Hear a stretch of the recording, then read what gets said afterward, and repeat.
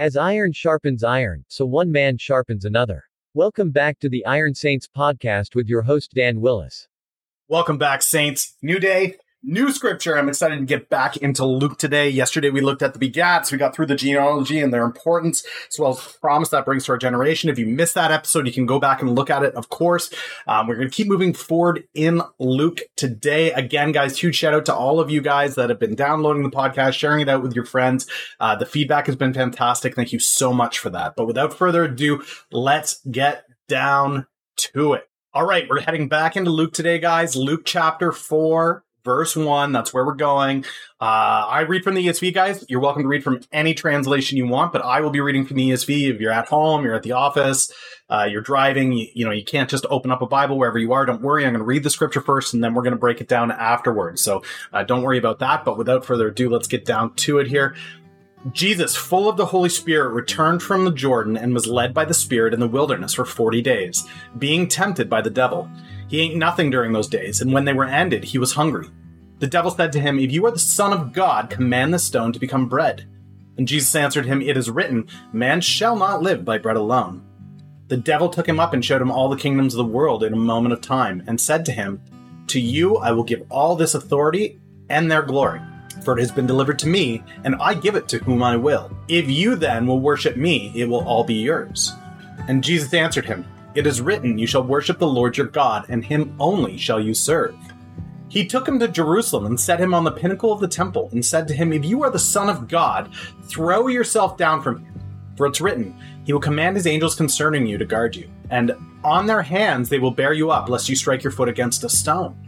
And Jesus answered him, "It is said, you shall not put the Lord your God to the test." And when the devil had ended every temptation, he departed from him until an opportune time.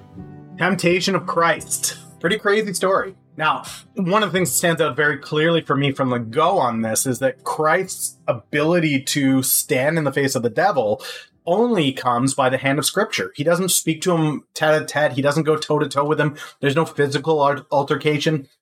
Christ's only response to Satan, and he doesn't elaborate, he simply says, Scripture says this, Scripture says this, Scripture says this. And I think there's value in that, in what we're doing here with devotions daily. And I think that's just going to be a natural part of your Christian walk if you're in the Word every day, if you're examining the Word every day. But the other thing that I want you guys to consider here, especially you men out there that are struggling right now, Satan doesn't come when Christ is at his strongest.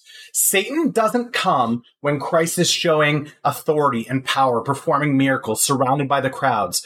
Satan comes to Christ when he is tired, when he's physically weary, when he's starved, when he's at seemingly his weakest. That's when Satan comes, and that's when Satan wants to brawl, is when it seems like you don't have the strength to fight back. And we know that's true. We know that's why he's coming, because at the end of the scriptures, it says that, or at the end of the passage today, it says Satan went away until he could come back at an opportune time, right? We know that that's what Satan's looking for us, is when we're at our weakest. It's when we're absolutely drained, when there's nothing left. And let me tell you guys, as a husband, as a father of 8, as a guy who runs multiple businesses, as a guy who struggles with PTSD and has done so for over a decade, I've been there. I've been in those weary moments, and I've felt what it's like to face those trials and that hardship. There's a couple of things that you can definitely do, and I would encourage you guys today to wrestle with this if you're going through a hard time. But clinging to the Word is very clearly one of them. You're here. You're breaking down Scripture. You're wrestling with the Word. That's important. Having fellowship is another one that we have, where Christ is Christ. He's Jesus. He's fully man, fully God. He's this powerful being. We're just mere mortals, you and I. And that's why fellowship is so important. So you don't have to go through these trials and hardships alone, so that you have others around you to support you and help you and guide you. Right? Last but not least, a strong prayer life, guys. That's going to be so important. Clinging to the Lord and knowing his voice so that you know when something else speaks, it's not him. It's so crucial. Consider that today. Consider, what's your fellowship look like? What's your scripture life look like? What's your prayer life look like? Those things are going to help you defend, especially if you're going through the hard times.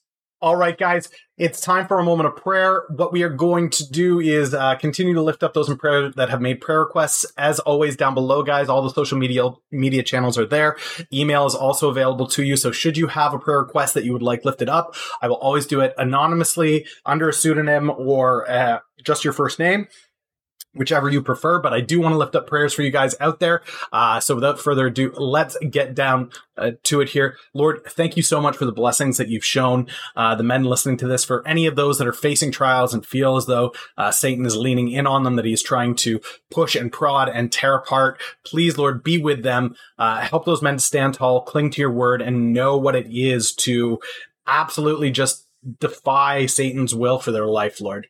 I lift up Tom to you, Lord, that his wife continues to go for follow-up for her illness, that stitches be removed where applicable. Lord, I lift up those that are out there currently struggling in Europe as we see hardship in energy, food, war, all kinds of terrible things going on over there right now, Lord. Please just be with those folks there. To all of those who are currently excited for the upcoming elections in the U.S., Lord, I just pray that this time around, regardless of political party, people look to you first.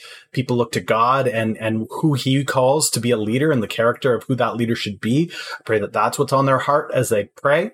Neither Democrat nor Republican, but a God-called kingdom first. Thank you so much for those who are taking the approach of coming back to your word daily and sharing the word, Lord. I pray that they are bold in their evangelism, that they are open and willing to share the word with those around them. Just pray that they have an amazing day today, Lord, as they come back to your word tomorrow. In your name we pray. All right, guys, that's it for today. Have an amazing day. As always, thank you so much for all you guys that have taken the time to leave reviews. If you guys have not done so yet and you're listening to this on whatever platform, please take the time to do that. It means the world for me. It helps me understand what's useful to you guys, what's not so useful to you guys. Wherever you may be listening to this, please just let me know. Have an amazing day, and I will catch you guys tomorrow with another episode. Later. Thank you for listening to the Iron Saints podcast. If you are looking to share your prayer requests, check the description for social media or email to contact the show. Blessings on you all until next time.